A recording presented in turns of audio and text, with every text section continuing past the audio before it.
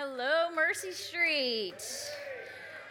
I can feel the energy in the room tonight, and I just want to say, the band was great, but honestly, your singing was like really, really hitting my soul. So thank you for your worship tonight. It's really, truly an honor just to, again, every Saturday, just to be in this space, to come together from all the areas of Houston that we're coming from, and come together in worship and celebrating what God is doing in our life. And it's just awesome. So if you don't know who I am Maggie. I am an alcoholic, and I'm also the lead pastor here at Mercy Street, and it has been a pleasure. I've been here since mid-July, and we're just rocking and rolling, getting busy, and it was awesome to see some of you guys out amidst this week, and I got to see a few when we went to Santa Maria for a visit. I got to go to Santa Maria, the one on Parker, for my first time, and it was beautiful. I didn't get to see as many of you ladies, but it was beautiful to get to see where you're kind of starting over, where you're kind of putting down some roots there in your community of women and listening to some suggestions and seeing, again, awakening to this new life that you've been given. And so I'm so glad that you're joining us, either watching us online or in here in this room. And then thank you for those who joined us in the hot Texas heat this morning at the farm, and we'll talk about that later. But you can see some of our the harvest that we took from the garden, and it was beautiful. So thanks for those who joined us. Friends, we have been in a series called Putting Down Roots. Yes, essentially we started talking about this idea because what does it mean for me to come back? What was it like the first time I was here at Mercy Street to put down roots, to make Mercy Street, or to make a community, a church community, home, to say, I'm going to stay. I'm not going to isolate, that I am going to put down roots. I'm going to allow God's good message to be planted in my heart. I'm going to listen to those who are around me.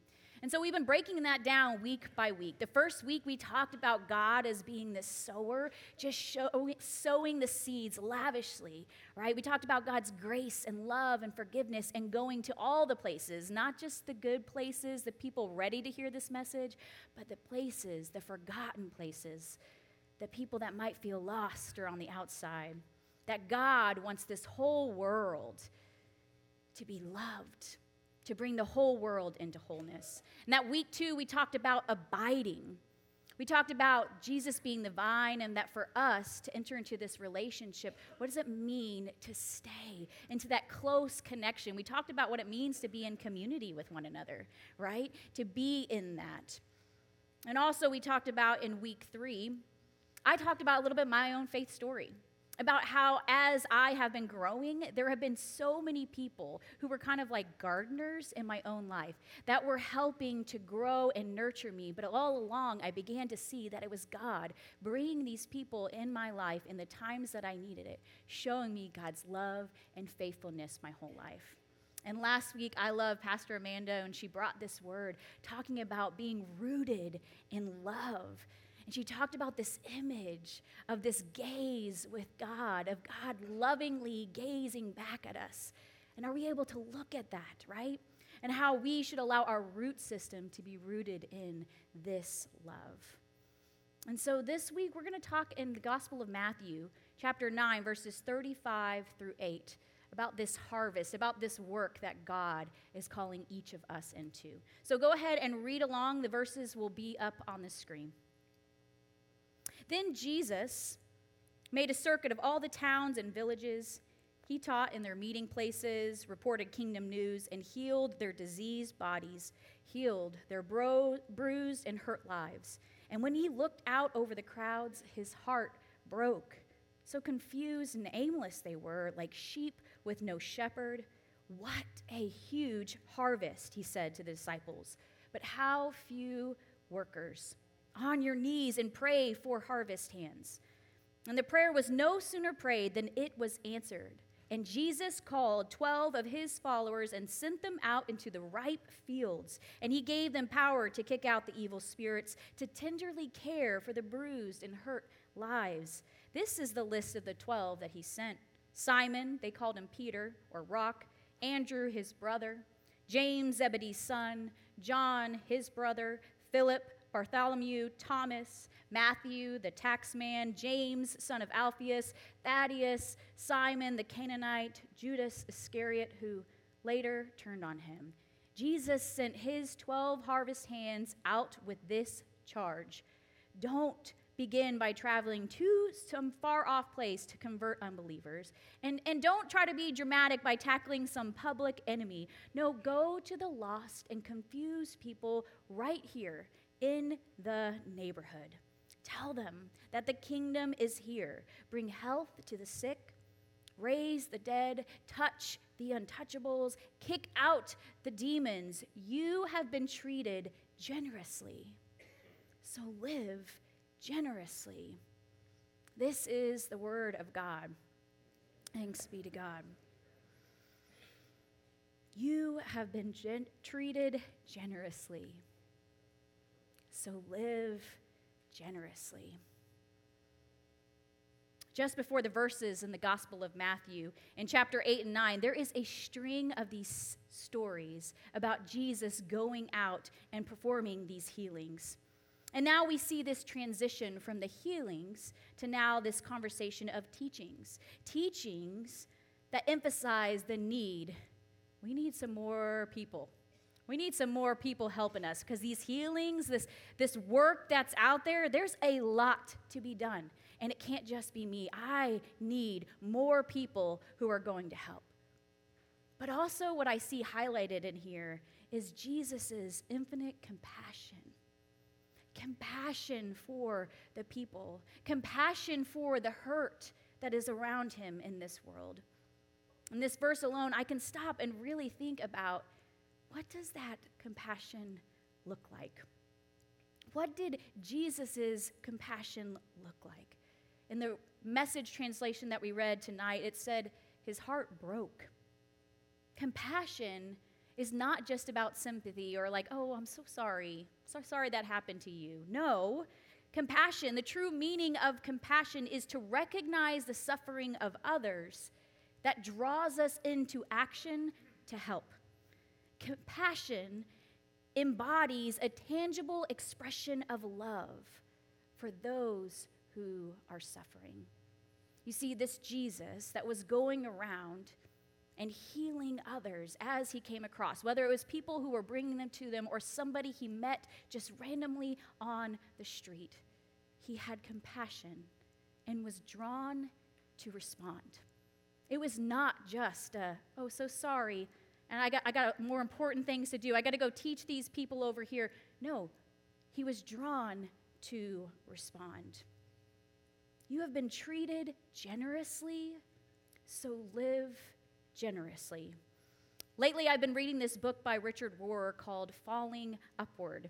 And in the second chapter, it talks about this hero-heroine story that we see all throughout mythology stories. We see him in modern-day stories. He talked about Odysseus, but I was also thinking of Moana. And he was just talking about this structure to these people's stories that we begin to see their growth, right? He talked about that, one, they live in a world that they presently take as a given place that is sufficient. This is the place that they have come out of.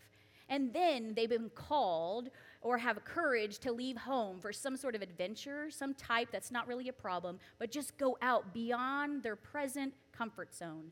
And when they're out on this journey or adventure, they in fact find that there is a real problem.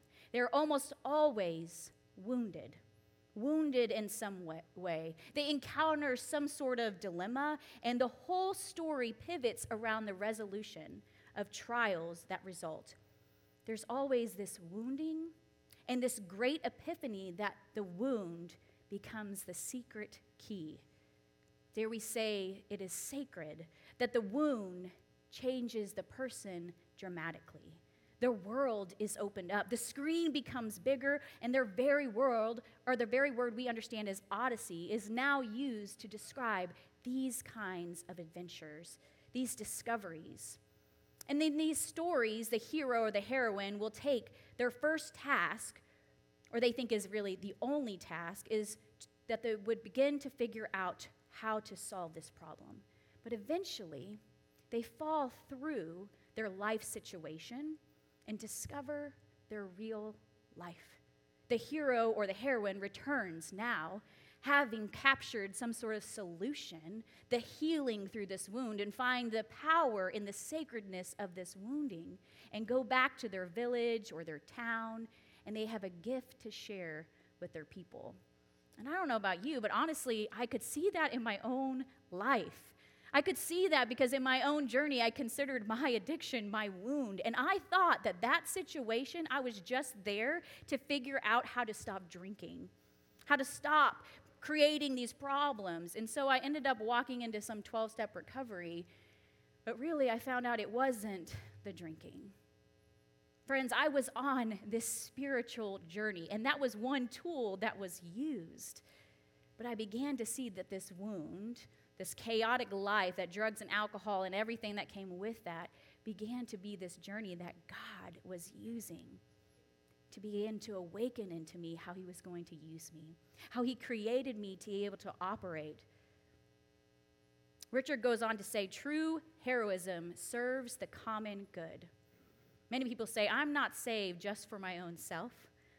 I am saved, and now I go out of that abundance to go and to bring healing into this world. It is through putting our spiritual growth first that we get the opportunity to see this real life that God created us for. Some of these words might sound familiar to you. When someone has a spiritual awakening, the most important meaning of this is that they have now become able to do, feel, and believe that which they thought they'd do, that which they could not do before on their own strength or merit. They have been granted a gift which amounts to a new state of consciousness and being. They have been set on a path which tells them they are really going somewhere, that life is not a dead end, not something to be endured or mastered. It is a real sense that they have been transformed because they have laid a hold of a source of strength in one way or another that they denied themselves. The 12th step says that we must pass the lessons on that we have received, or has there ever really been a gift at all?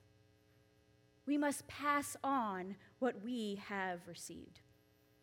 There's something in this text that I think is really interesting and why I chose to include as we were reading it. Yes, there's this harvest. Yes, Jesus is saying that he needs more people out in the field, more people to bring healing and hope and love. But as he's calling these disciples, do you notice something about them? John Wesley, the father of Methodism, said, Lord of the harvest, God calls forward those who never felt this, never yet knew the kind of labor that Christ's harvest would take. Yet, he sends them forth. When he calls them with their spirit, furnishes them with grace and gifts for the work, he makes a way for them. Friends, that list of disciples were not people who had it all together. That list of disciples didn't have all the answers, didn't necessarily go to the right school or have the right tools or were the best speaker or the best healer. No, Jesus called forth the people out of there and said, go and do. In this room, many people call themselves hope dealers.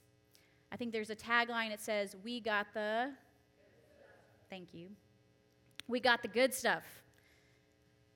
There are many people in this room that feel like after a time, they've been coming around for a while, they've experienced this grace, they've experienced this gospel message, this good news, and allowed it to take root. They've felt this forgiveness and this love, and they begin to find places to share that with others.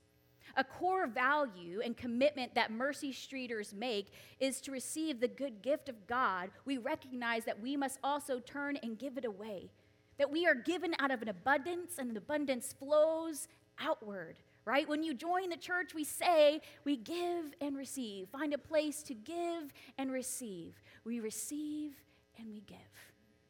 This is a part of who we are. But I also get that there are many times where we don't feel like we are worthy or that we have anything to give, that we're smart enough or that we have our life together. And the longer I'm around, I'm constantly reminded that that's something that we all face, no matter what the exterior situation of our life looks like.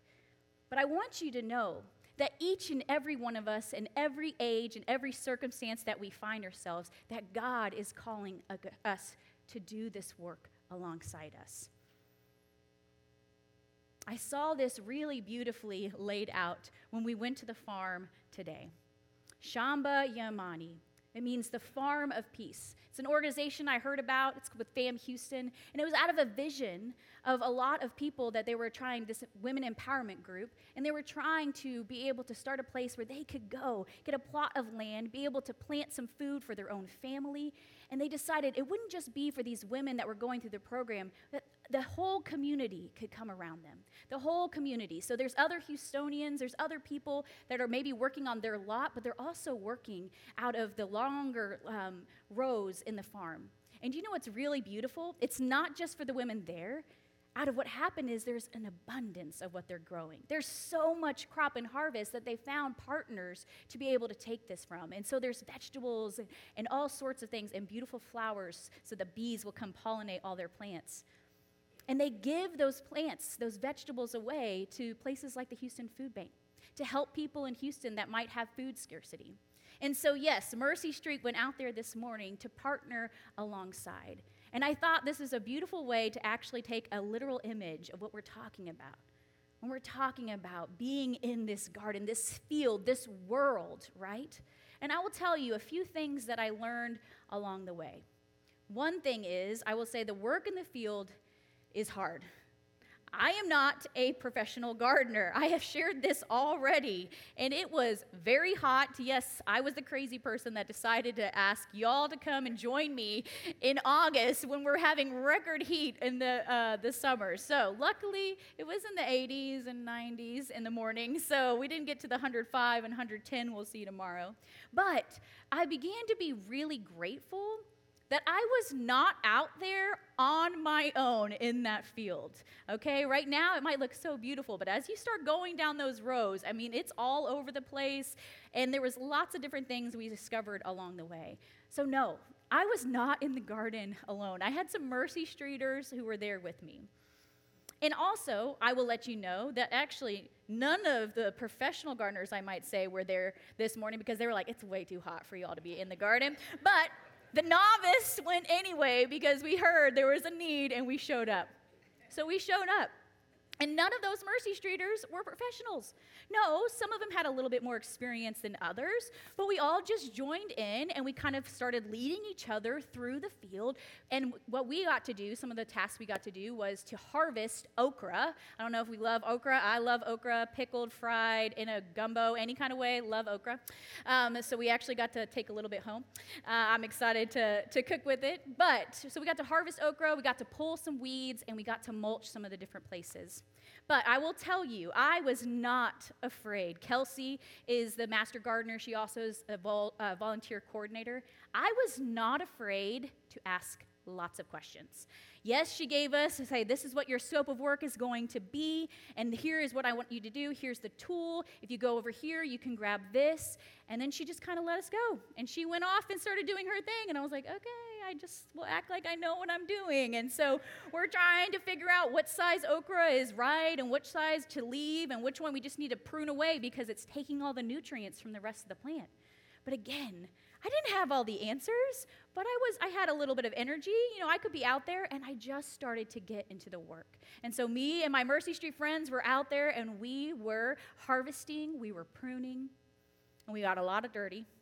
I did not know there would be so many ants. So I will also say one of our Mercy Streeters also got covered in ants. So as I was trying to take the ants off them, the ants were crawling on my feet. But again, I wanted to help the one in the trouble, but I also needed to protect myself. And so I don't know if you can relate to that as we go out in the field and we're trying to help others. We also got to make sure we ourselves are in a safe place. I'm just saying, there was a lot of illustrations that was really bringing this to life. Friends, the harvest was plentiful. You can see this is just some of the flowers. I said I have to bring back something to share with my Mercy Street team so they can see exactly what was out there. And we were able to harvest 35 pounds of okra to be able to give for either the Congolese women or for wherever their purposes they were going to use it. But I will also tell you, We were there for about 2.5 hours. 2.5 hours, we made a good dent in the work to be done, but there were so many people that were there before us who helped plant, who helped water, who helped weed, who helped mulch, who helped tend and harvest before us. And guess what? There's going to be so many more people, hopefully, that will show up and tend to that work. Because God calls us into this work, and there is something for each and every one of us to do, but it is not only ours to do. Look around you. There's so many people around here, all with different gifts and experiences and talents, but each and every one of you have a purpose to be used in the kingdom of God. So when Jesus tells those disciples, yes, he was calling those 12 men, but it could have been easily Clay, Jessica, Hugh, Nancy, Tom, Dennis. It could have been any of us that Jesus is calling out saying, do you see the work? The harvest is great. The laborers are few. And if you've been around Mercy Street or the places that Mercy Streeters go, you would know that the harvest is great. There are so many people who are still out on the streets, lost and confused, and know nothing about a God who loves them. A God who loves them. And not just loves them and has compassion and says, okay, good luck, figure that out on your own. No. It said Jesus had compassion, and we talked about compassion draws us into seeing the suffering and draws us into action. This is what he calls all of us to. And so if you're new, I hope that you're finding that peace, that maybe this is a place that you can put down roots. That this is a place that wound, whatever you're carrying in with you, that you can come in and allow God's healing, God's grace and mercy and forgiveness to come in. But also, along that way, that God has a purpose for you. And so much of what I've learned in my faith journey hasn't just been about listening to someone teach. It's been in the doing. It's been accepting that invitation to come serve and walk alongside someone. I don't even know what I'm doing, and just do it. So whether that's going to Santa Maria or whether that's going into the prisons or whether that's cooking a meal for a neighbor or whether that's going into Shamba Yamani and learning how to, harvest okra, whatever the field is, there is work to be done. The invitation is yours. Will you take it? I'll wrap up with saying that when I first got here, I said it took me about 7 months to actually join the church, but I wanted to find that place to begin. And so Mercy Street Mobile at the time was doing Church Under the Bridge. And Church Under the Bridge was serving food to the homeless. We led worship out there, so there were songs, there was celebration time. It was just connecting with some of our brothers and sisters who were unsheltered. And that was a real place for me to see that, okay, I can just show up. You need me to serve a hot dog, or, they needed someone to sing, and so I love to sing. So my husband and I, we starting to lead the worship every time, and that was a commitment where I got to know some other people. I got to see that I wasn't in this alone, and I began to see this purpose of what we're created for. We receive God's message, and then we go out into the field to give out that love that we have received. And then my first job here, I was in youth ministry. And I remember when I was a volunteer in youth ministry, and an opportunity came for me to come on staff. And I tell you, I still didn't know quite what I was doing. And we had a former youth in here, so shh. But Greg Taylor, the pastor here at the time, said, Maggie, do you love God? And I was like, yes. He's like, do you love those youth? And I said, yes. He's like, okay. You'll show up. We'll start learning along the way, and you'll continue to do the work. And I will tell you that that walking through, you can't use me, God. I don't have all the knowledge I need. I don't have all the tools. But there was an opportunity, an invitation, and it was for me to say, yes, I'll show up, or no. So my question to you today, what invitation is God calling you out into? The harvest is great. The laborers are few. Mercy Street, we need more hope dealers. We need more people not willing just to show up here, but to go out into the corners of our community to share about this good God, this good community that is for all, because we are loved. We can go out and love. Let us pray.